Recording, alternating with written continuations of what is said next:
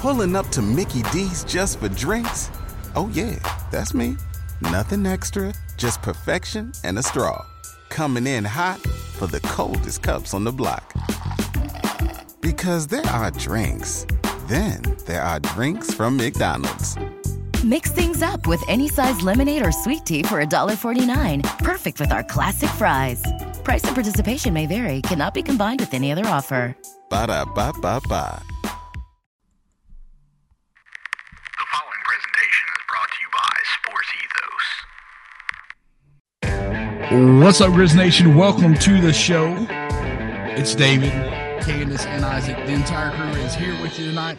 We are going to be discussing the post, I don't know, like, how do you word that? Like, end of season media availability, I guess. Yeah. I'm going to go. I was going to say postseason media availability. Exit interviews. Yeah, exit interviews. Yeah, exit interviews it is. And then some news today that was dropped. Although it was not really news to anybody that was sitting in that room for the exit interviews. When Zach Kleiman was asked about Dillon Brooks the first time, he said, I'm not going to talk about Dillon today. We can talk about him at a later date. Yeah, you knew it was over. I'm going to hit on DB today. And yeah, then, you knew that was it then at that point. If that wasn't enough for you, later on during Kleiman's time at the podium, somebody else asked about him. And I will say, like, Kleiman handled the second question slightly better, but it was still pretty obvious. Kleiman talked about Dillon's character and how the story in the media, like the persona that's being built by the media for Dillon Brooks, is completely incorrect, and how if you sat down with Dillon and spend any time with him at all, this stuff that they're talking about in the media is not accurate. So I was glad that he at least took a little bit of time to give him some credit, even though it wasn't really basketball related. It was more about Dillon as a person. But yeah, it was extremely obvious. I actually called one of my buddies as soon as I left the forum. I was on BB King by the Taco Bell, getting ready to turn to get back on Interstate 55. And I'm like, Dillon Brooks has played his last game as a Grizzly. All right, well, at least for now. You know, maybe he comes back at the end of his career. Who knows? You never know with the NBA. But it was just, out of anything that happened, any of the questions, any of the stuff that was asked to Kleiman directly, the writing on the wall was the most clear that Dillon Brooks was not going to play another game as a Grizzly. And then today, Shams, I always screw that dude's name up, man. It's Shams. It's Shams. I know it is, but I called him Shams for so long, I just cannot get it out of my head. The Riz God, as he calls himself. Yeah, he tweets out, and I'm going to say this. People are going nuts. The national media are going crazy about the wording of this tweet and how it's super shitty of the Grizzlies. If that's how they done it, they need to check themselves. It goes on and on and on. You got a bunch of these national media guys that were shitting on the Grizzlies less than 5 days ago. Right, completely flipping the script. Yeah, and it's like, oh, you're doing this on. Just shut up, bro. Just shut up. Like, it's completely plausible that the under any circumstances was put on there by Shams. There's no way the Grizzlies front office said that. I told you I can't. I screwed his name up again. It is not intentional. I will work on that. I promise you. But it did not come from the front office like that. No, at all.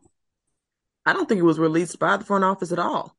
I don't think the front office had any reason to release the information that was released. If they weren't going to sign Dillon Brooks, I mean, they didn't sign Kyle Anderson. Did they make a public announcement at any point, rude or unrude, about their not re-signing Kyle Anderson? No, they just didn't. They just didn't re-sign him. Like, I don't understand why people. I mean, most teams don't do that. Like, it's really not a common thing to see a team announce that they're not going to re-sign an unrestricted free agent. And this, like, a superstar name. And I was going to say, this front office specifically, that ain't Zach Kleiman. There's no way that Zach Kleiman, these dudes are buttoned up as it gets, probably the most buttoned up team in the league. You don't hear anything from them. They're not putting out a statement like that. And the people that kind of push back on that notion, they're saying, oh, well, you kind of, the one reason why you think that they definitely wouldn't do it, because it takes away their leverage. In case you're looking at a sign and trade, people are like, well, nobody's going to sign and trade for Dillon Brooks. Even if that's the case, like, you're still going to keep whatever little leverage that you have in that situation, there's just no benefit for the Grizzlies to release that statement like that. I saw Chris Harrington put out a tweet not too long ago kind of explaining that he feels like that was probably Shams' words under those circumstances. But there's no way that this front office put that statement out that way because there's no reason. And as Candace said, I mean, no teams don't even comment on that. I saw some people say, well, if the Grizzlies didn't do it, then Zach needs to come out with some kind of statement. That's not a normal thing. Teams don't come out with an announcement that says, we're not going to re-sign a guy. That's not something that happens. But there's no way if you watch this front office, the way they're buttoned up and the way they handle things, there is no way that they put that statement out like that. I just don't believe it. Dillon Brooks has been a polarizing player through most of his tenure, regardless of the era.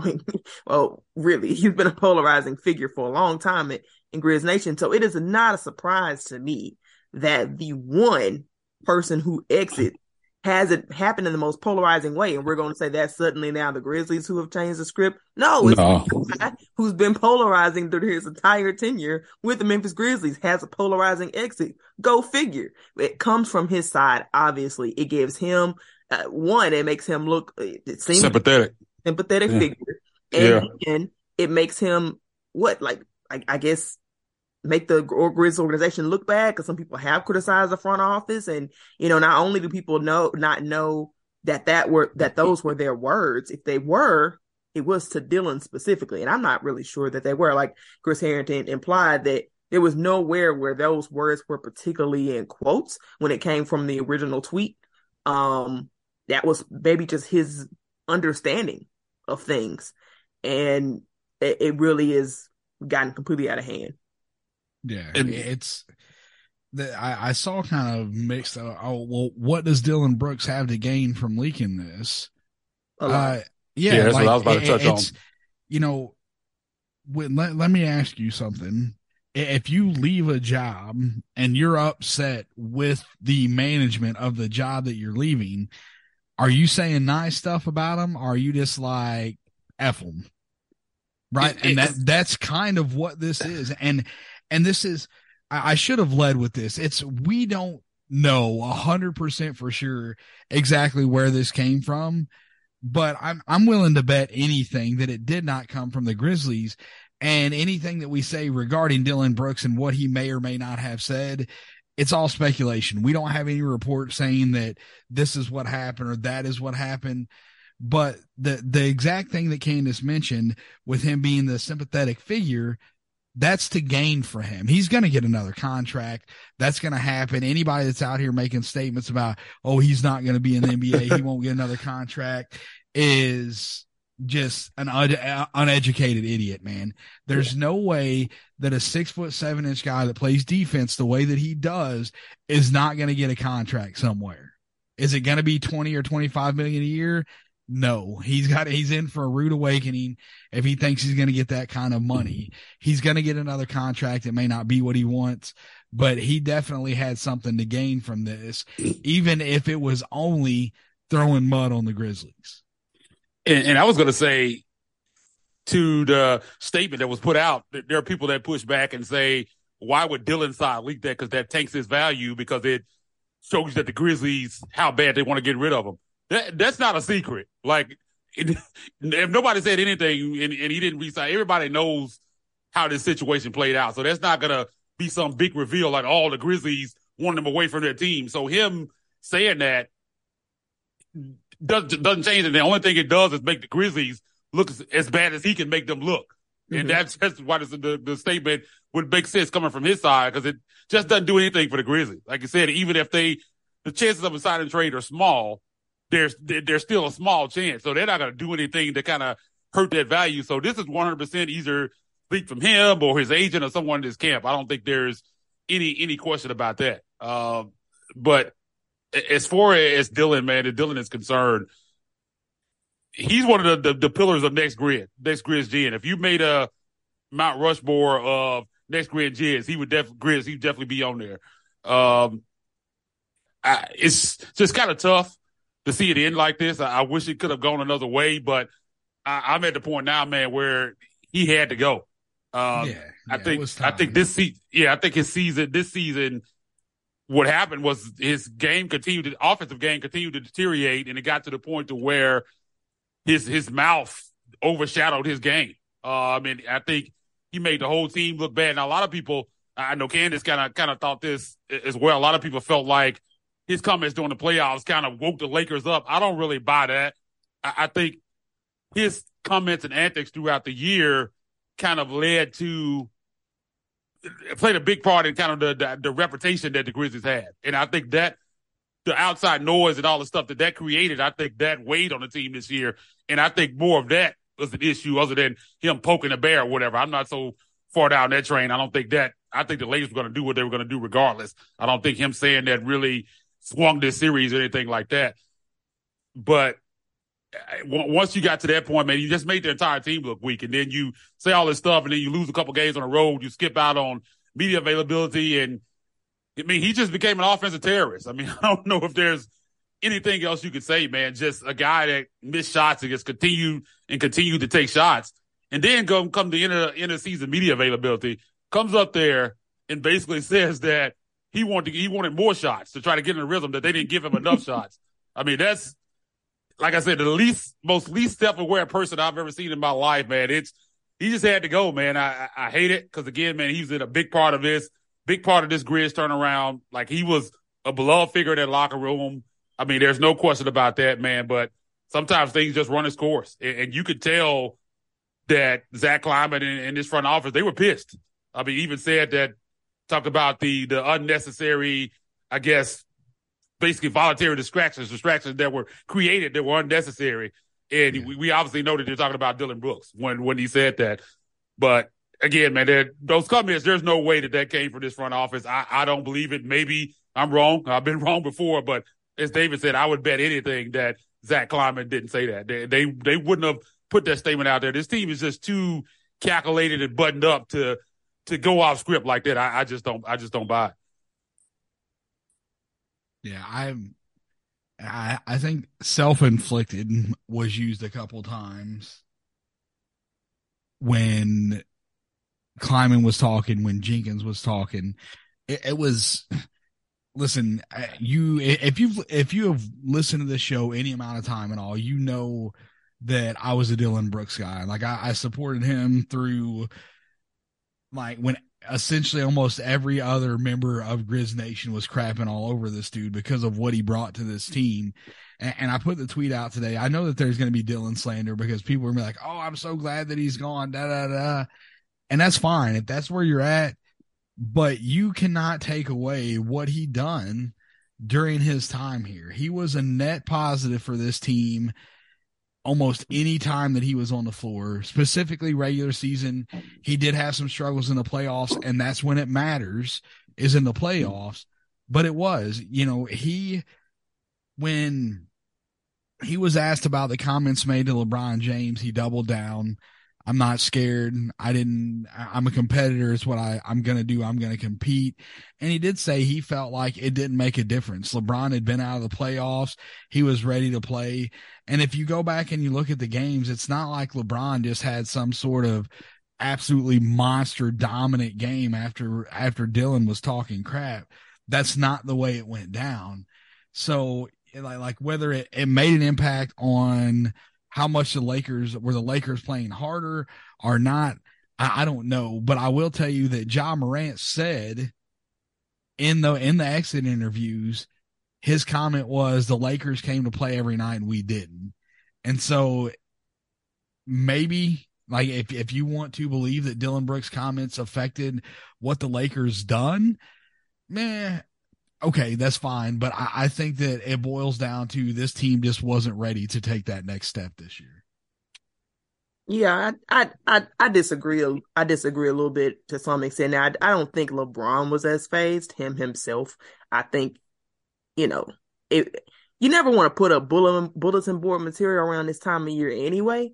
It's just in general. I think LeBron's been around enough to where it didn't affect him. But the way those other guys played, I'm sorry, but those guys defended hard in Game 3, and they defended like the Lakers are a team that generally does things in bursts, and they generally save their good defense for the fourth quarter.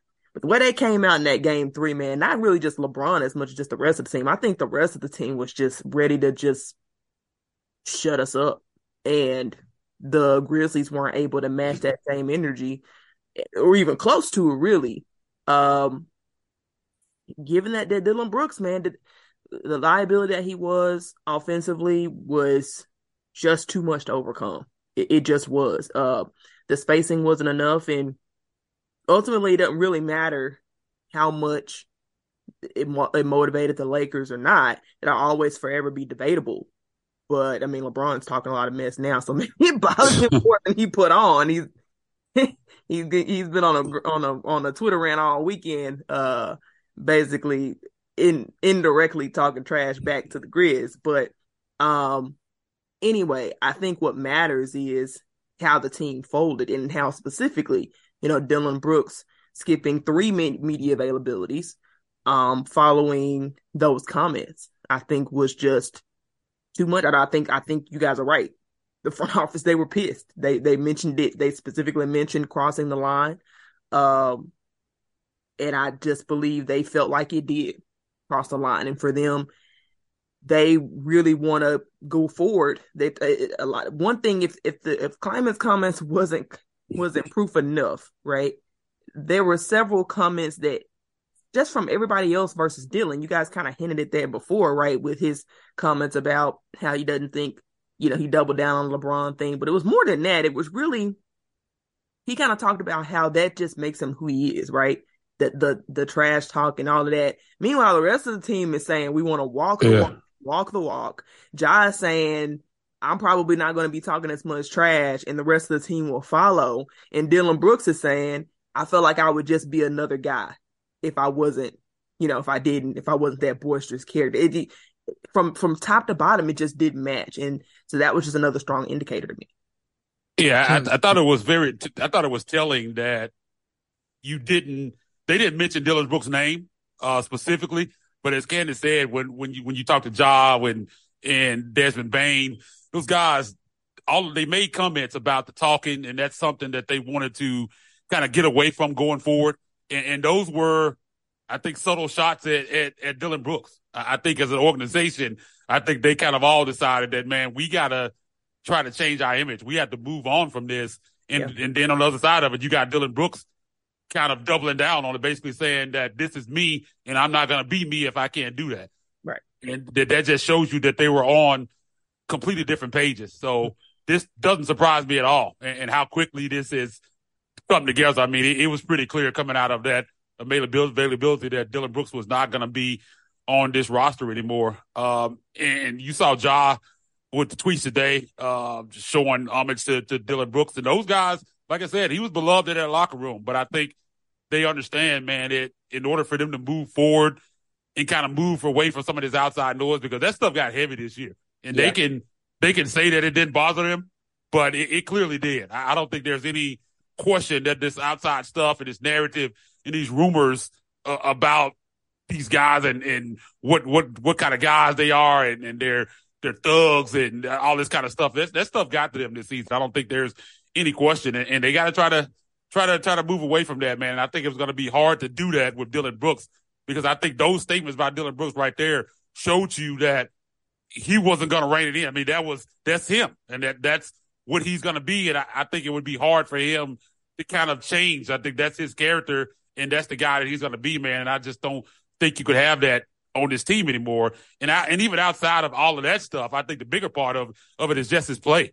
His play on the floor, man, just bad, man, just super inefficient. And even in this series, like I said earlier, his defense wasn't even what we were used to seeing from him. And whether that's, you talk about going up against one of the guys they call the GOAT, LeBron, it didn't match. And that just made it, heighten it even more. The outside stuff, the fact that he wasn't backing it up at all on the floor, I think made it even more glaring. And I mean, that's why we're headed to where we're headed right now. So I want to go back to something that Candace kind of mentioned there, and the trash talking stuff. Mm-hmm. That's part of the game. That's been part of the game. You go back, you watch videos, people talk about, Larry Bird talking crap. I saw a video today, Paul Westphal, when the Suns with Charles Barkley went down, two games to none in a 5-game series and ended up coming back to win that series. Like, trash talk is an important part of the game. And the one thing that I don't want this team to fall back and become Steph Curry. I'm not interested in being a front runner, man. Like, if that's your game, then do it. If that's how you play the game, if that's what you do, then do it. Don't wait until you're up 15. Don't wait until the series is over. Like, it's easy to talk shit whenever you're up 15 or when you're up 3-1 in a series.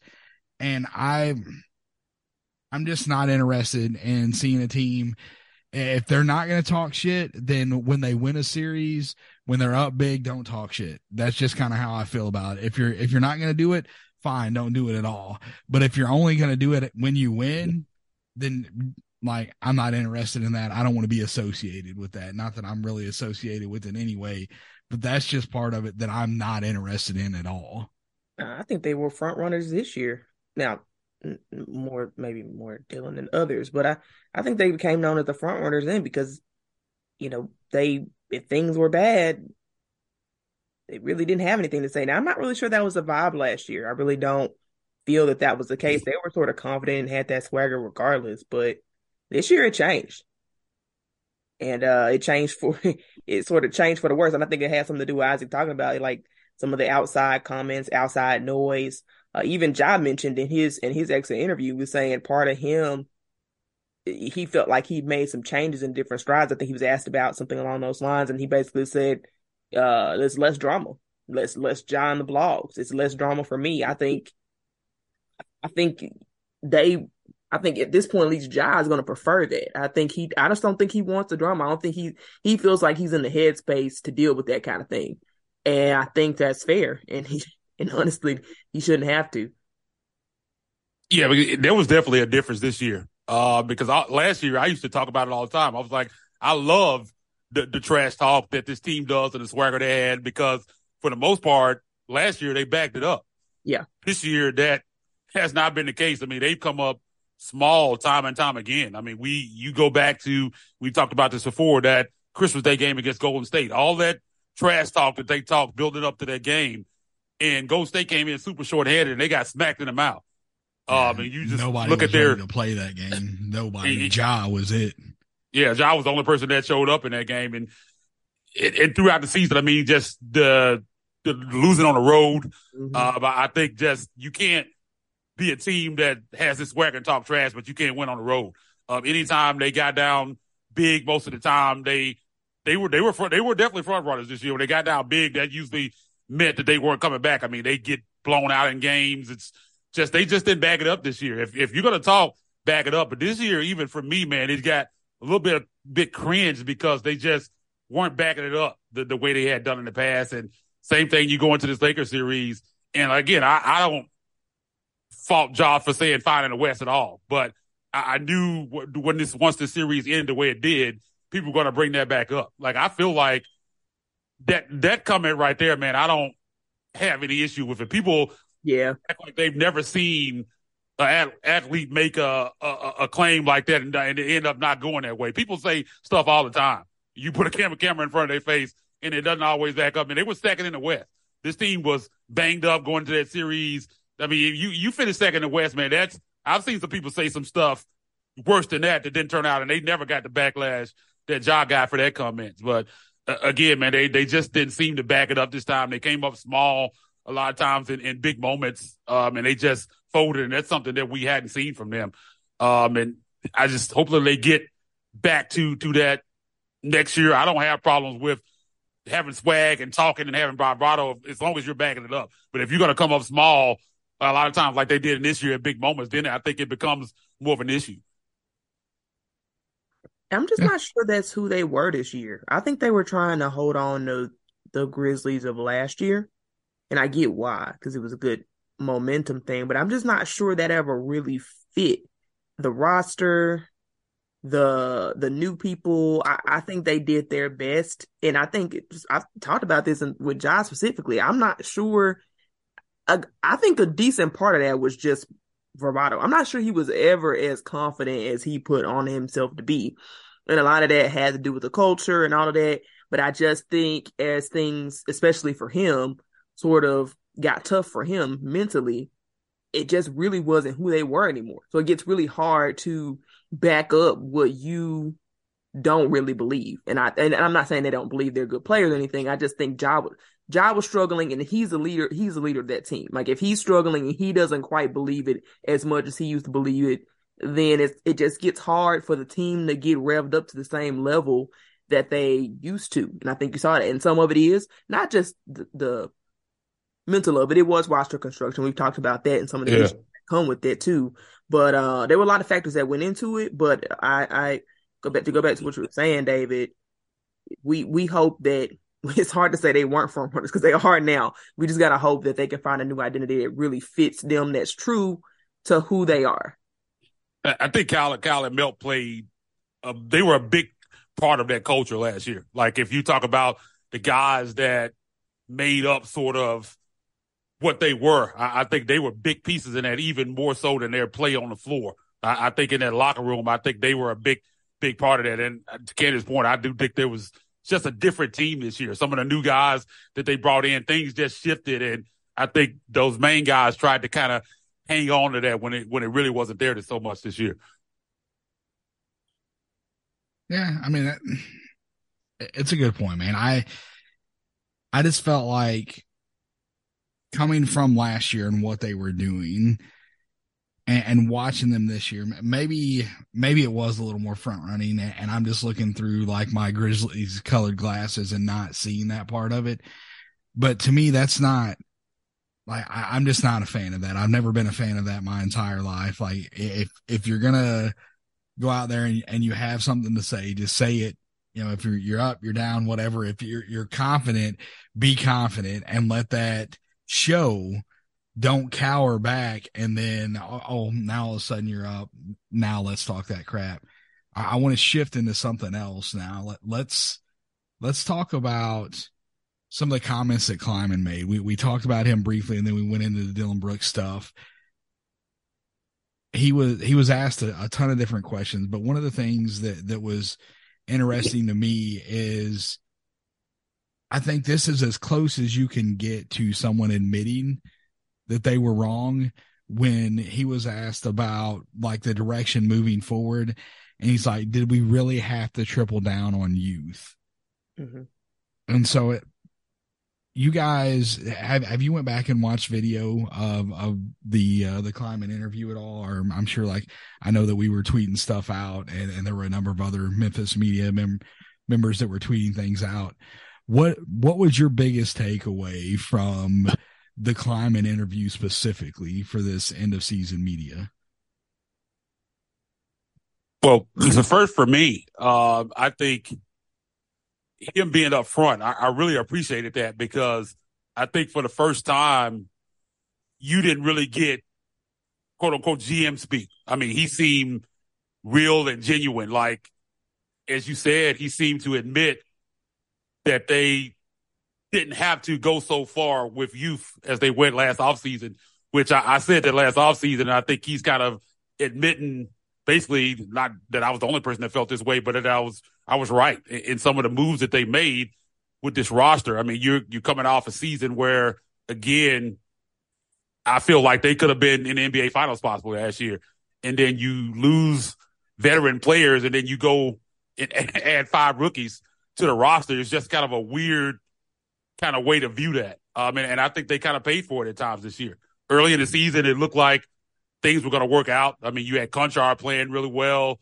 All the rookies were playing well. And you had Conchar. You had, even at that time, LaRavia played some good minutes there earlier in the season. And then reality kind of hit, and Conchar came down to earth, and LaRavia came back down to earth. And Asante Aldama was kind of the only one of that group. And Roddy came on later. He did have a kind of a down period there in between, but Roddy and Santi Aldama were kind of the only ones that looked like they were rotation players going forward. And I think it showed. It showed in the playoff series against the Lakers. It showed when they had injuries. Last year, anytime they had injuries, they were able to kind of pick things up and still win basketball games. And that wasn't the case this year. And I think a lot of that had to do with them going younger on the bench. And I think now they realize that that's not going to get it done. You can't be this two playing thing, like you're contending on part of the roster, but you also developing on part of the roster, that you can't really have that balance and win at the highest level. It's hard to do, because at some point, man, you're going to need those guys on the bench to produce. And most of those guys showed in his playoff series that they just weren't ready to do that. They're not, quote unquote, at this point, 16-game players, as they say. And I think he had admitted that they could have went a different direction. And I said it time and time again, man, this team, you need a couple of veterans. It wasn't so much that it had to be Kyle Anderson and DeAnthony Melton, but if it wasn't going to be those two guys, I think they should have brought in some other veteran talent. I think they relied too much on hope for a team that had designs on possibly winning the championship. I don't think you can have that many eggs tied in the basket of, okay, well, we hope these guys can step up. We hope Conchar can step up and be the backup shooting guard. We've never seen him do it, but we hope he can. We hope Zaire continues to take another step. And not only did Zaire not take a step forward, he took a step back.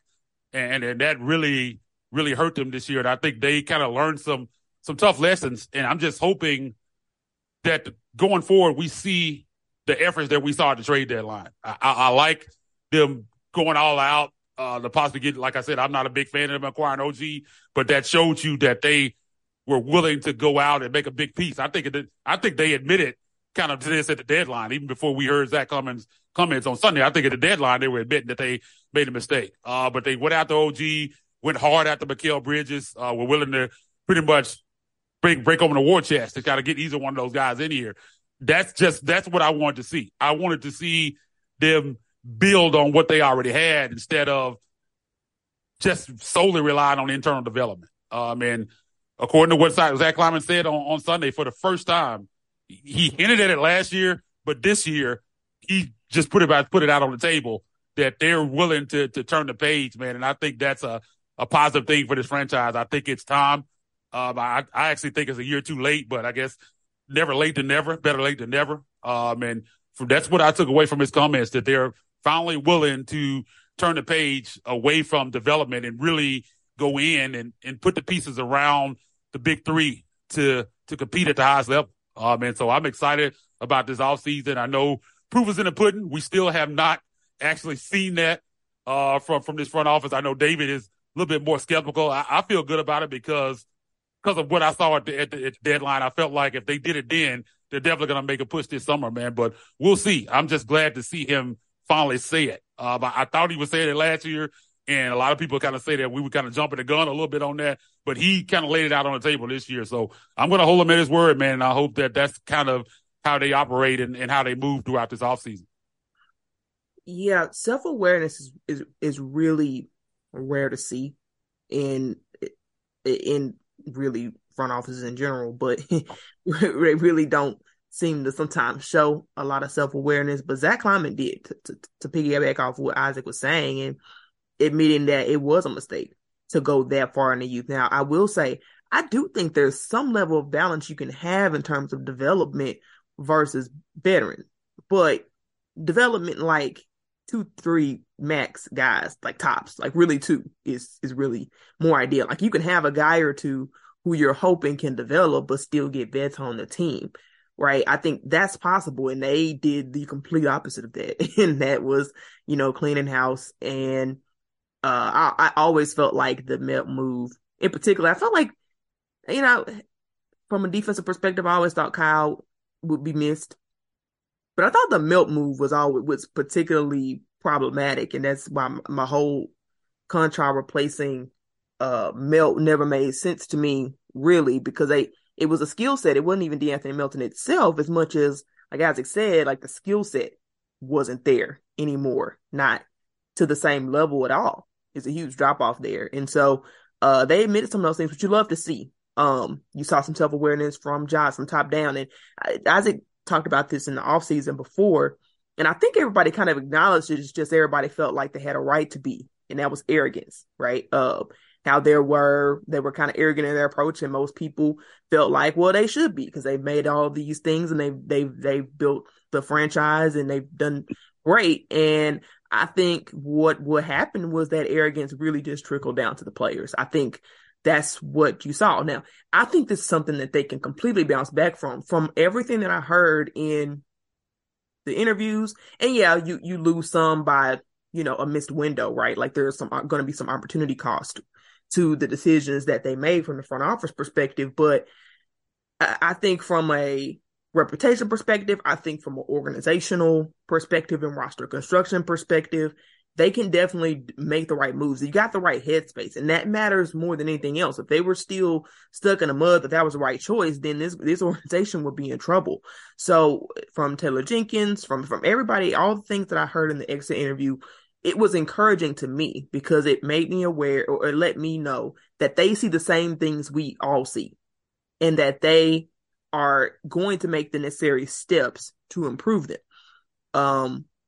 And that's key. I think that's the key. Now, what they do with that, we're going to see.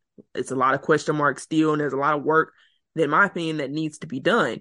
But at least they'll continue to be looking for those opportunities, right? Even if it's not all done in the offseason the way we'd hope, you want them continuing to look for those types of things, understanding that they need to kind of undo some of the things that they did and how far they leaned into that youth.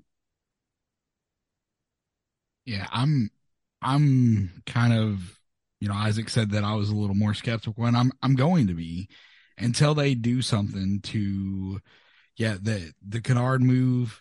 I agree that was kind of a step in the right direction, but getting talent on a roster and building a championship roster is two different things. And so that we have watched Kleiman in this front office get talent on this roster. The next step for them is putting the pieces around that talent to get it to the next level.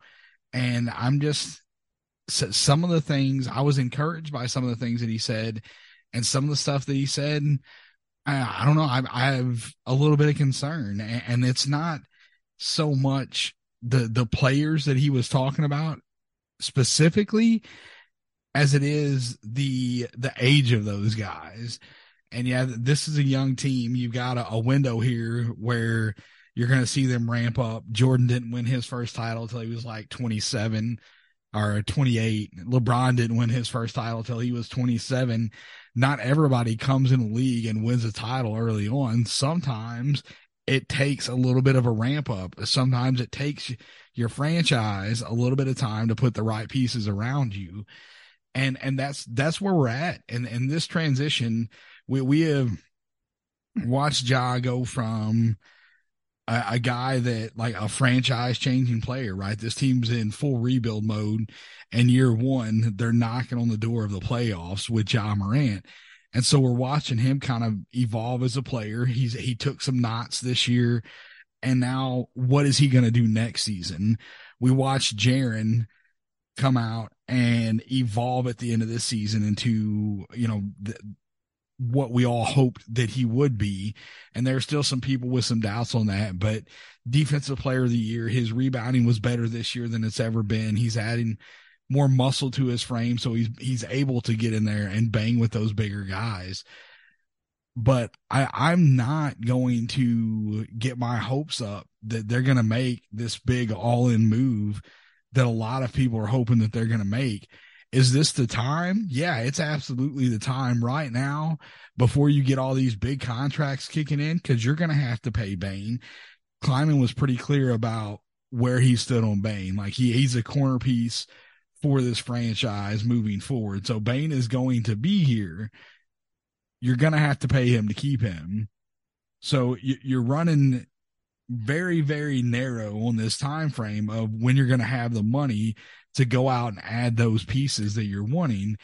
And that's what concerns me. There are a lot of teams that get to this point where the Grizzlies are right now, and then they fumble the bag. And I'm hoping that Kleiman is able to make that transition as a GM, because he's still new, from getting talent on the roster to transitioning into winning championships. Some guys can do it, some cannot. And I'm not implying that I don't think that he can. I hope that he can. He hasn't done anything to give me concern that he's not going to be able to do that. But it's just, there's no championship here yet. Until that happens, I'm still going to wonder if he can do it. And that's, my cause for concern when I mentioned that. I'll talk about the players that he discussed in his interview. Kenneth Lofton Jr. was the guy that he talked about. I love Jr. I wish that they would have invested more in him this year instead of kind of handling it the way that they did. And then he talked about X and how X is definitely going to be a part of this team. And so then that leaves the question, if you're talking about the front court was in shambles this offseason, it wasn't great. You have Aldama, who needs to add some weight. He'll be better next year, I believe. And then I think Lofton is going to have a bigger role next year. Is a front court with Lofton, Tillman, and Jaren going to be enough to get this team over the hump? You should theoretically have Adams back healthy and Brandon Clark maybe toward the end of the season. But I feel like that's an area of concern, and I think that that's something that they're going to address internally rather than trying to go outside to do that. Yeah. See. Oh, sorry. Go ahead. I was going to say those are great points because Kleiman has done a lot of good things since he's taken over at the helm. There's no question about that. But the point that they're at right now, this is where the money is made. This is where he will be determined whether he's clean Kleiman or not. Because you get a Ja Morant, that makes it a lot easier. You get the number 2 pick, get Ja Morant. That not saying that not to take away from any of the accomplishments, any of the picks he made when you're talking about moving up to get Brandon Clark or Desmond Bain or Santi Aldama, but it does make it a little bit easier when you get a transitional star like that. When you get that opportunity, it makes it a little bit easier to build a team. Now this team was way ahead of schedule, but now that's not the case anymore. Now it becomes real.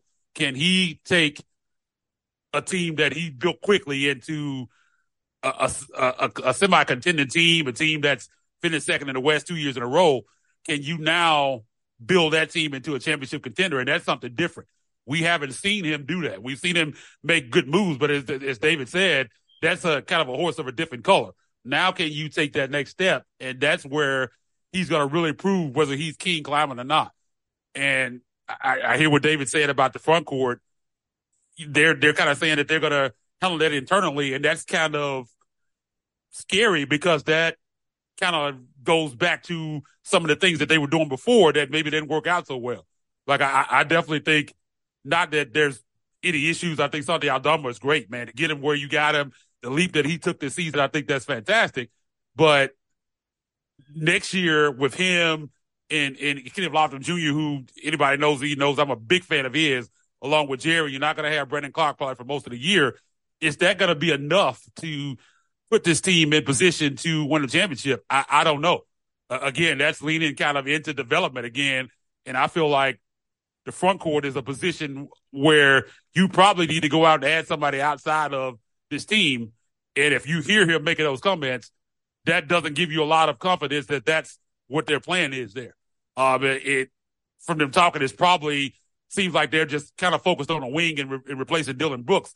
It's kind of their main focus. And I think there's some other areas on this roster that need addressing outside, just that they don't need to go internal. And I think the front court is one of those issues. And it was kind of interesting, the comments that they made about Steven Adams, because it's still, he didn't seem like it was 100%. Like he was still using words like hope and we expect him to be ready by the time Kemp started, by the time the season starts next year. I don't know what happened with that situation, man. That situation is still weird to me. They said he had an inconclusive MRI, but now they're saying definitively that they know that he doesn't need surgery on it. You saw him out there shooting around. I mean, he was even jumping on the knee. I saw at one point in one video.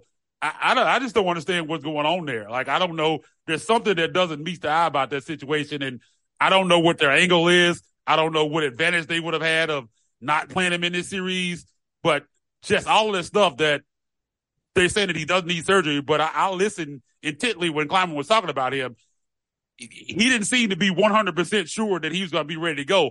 And we're talking about months in the future, and that's strange to me. For what was the initial timeline? Like, you remember 3 to 5 weeks. 3 to 5 weeks, yeah, 3 to 5 weeks, and we're like months past that now, and we're still talking like they're not sure what's going on. But even though they say he doesn't need surgery, like I don't know. That situation kind of worries me with Steven Adams because they just don't seem confident about it. Like I would have liked him for him to say it on Sunday. Yeah, man, Steve's gonna be good to go. He's gonna get in the offseason program. That's not kind of how he handled that situation at all. He acted like there were still some questions going on with that knee. So that's definitely gonna be something to watch going forward. But as far as what they need to do, I don't necessarily even think they need to bring in a fourth star, so to speak.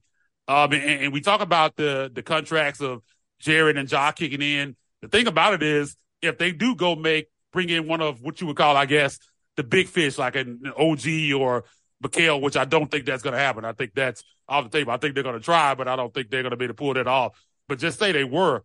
Those are guys that, like OG, for his instance, he's going to be a free agent at the end of next year. You're probably going to have to pay him $30 million plus in order to keep him. And you're talking about having him locked up on that contract. You're talking about John and Jared on those contracts. You're talking about going into luxury tax. Robert Pera has said that he's willing to do that, but we'll see that if it actually happens. This is just a big offseason for this team. I think it might actually be better for them to forego a guy like OG and maybe bring in 2 or 3 other guys on smaller deals, maybe like guys like the Dorian Finney-Smiths of the world, guys like that. I think maybe you bring in a couple of those guys. Maybe Cam Johnson might be a little bit cheaper than what you'd have to pay some of those other guys, even though he's going to be looking at significant money as well.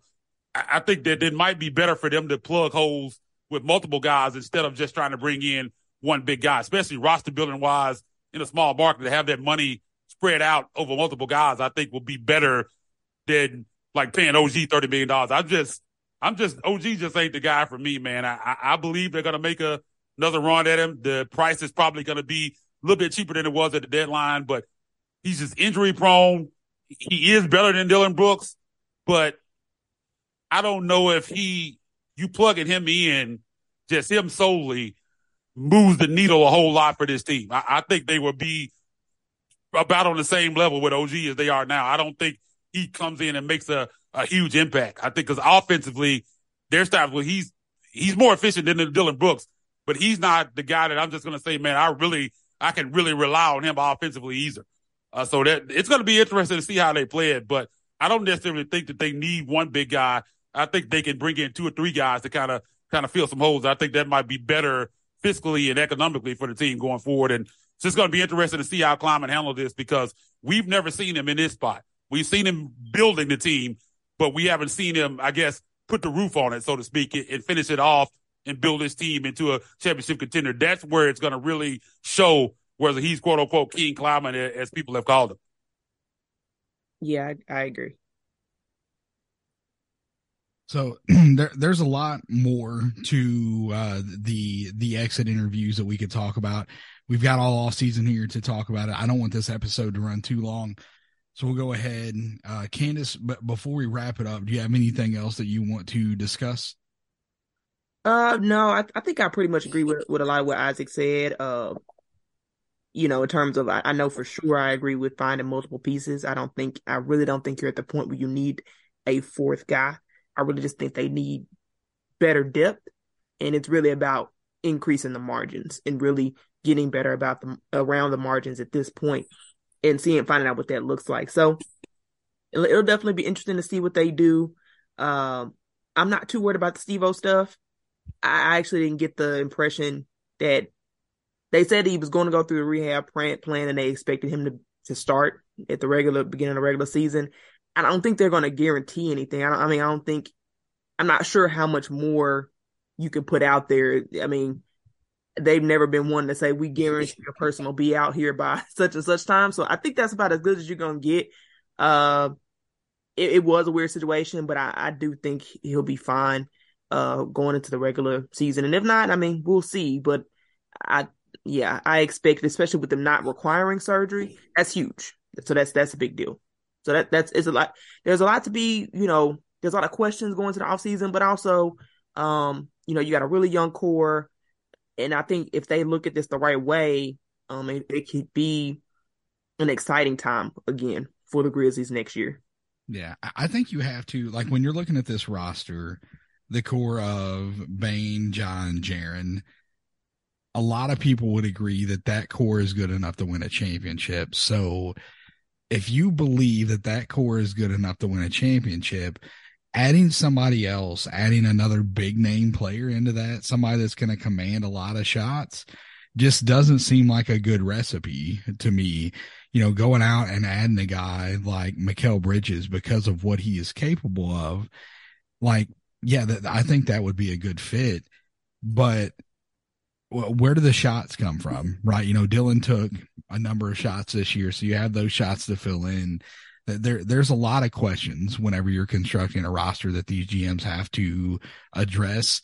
And I think that Kleiman and this front office believes that the core of Jaren, Bane, and Ja are good enough to win the title. You just have to get those right pieces around them in order to make that happen. So we appreciate you guys tuning in. You can get the show on Twitter at Ethos Grizzlies. I'm at NBA DWill21. Candace is going to tell you where you can find her, and then Isaac will give you his closing thoughts, and we'll get out of here. Yep, you can find me on Twitter at CandaceH901. A lot to look forward to for the Grizzlies, so we'll continue to get your coverage throughout the offseason. Isaac, take us home. Yeah, man. And final thought on kind of what I feel like they need to go out and add. I think spacing. That's the big thing that I think this team needs. I'm at the point now where outside of possibly a center, I don't really want them to add anybody that's not at least a threat to make a shot. I think getting guys in here that'll open the floor up, I think opens up the game for everybody. And I think that's their biggest problem. You get Steve back in here with the offensive rebounds, the screen setting that he sets, and you got guys out there that can make a threat to hit shots. I think that opens everything up for Ja. It just make this roster complete. I think that's their biggest issue going forward. So you just need guys that are going to be efficient, that stay within themselves. That's why I'm a big fan of Dorian Finney-Smith. It's possibly a guy that can replace some of what Dillon Brooks brought, because he's a guy that doesn't get outside of his game. He knows what he is. He's going to take good shots. He's not going to force anything. And that's just kind of what you need. Dillon, if he had done that, man, would have been a perfect fit for this roster. But it just seems like for whatever reason that he couldn't get to that point. I hate it again because he's been a big part of this, man. But it was time to move on, like we all said, man. And it looks like that's going to be the case. But man, be on the lookout for our draft coverage, man. We got that coming up here with the next week and a half. It's one of David and I's favorite times of the year. We try to knock out pretty much all the prospects. I think we got probably about 90% of them last year. I think probably even more than that the year before, man. So we're going to have some fun with that, man. So tap in with us. Be on the lookout for that. But you can get the show at Ethos Grizzly. Go over there and give us a like and a follow. You can find me on my personal Twitter page at Isaac_NBA. I want to thank everybody for tuning in. And until next time, we're gone.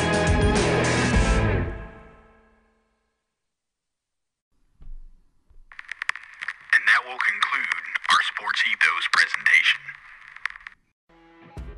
You know when you're listening to a true crime story that has an unbelievable plot twist that makes you stop in your tracks? That's what our podcast, People Are the Worst, brings you with each episode. I'm Rachel. And I'm Rebecca. We're identical twins who love true crime cases that make you say, didn't see that coming, and we hate the people responsible for them. Listen to People Are the Worst now on Apple, Spotify, or wherever you get your podcasts.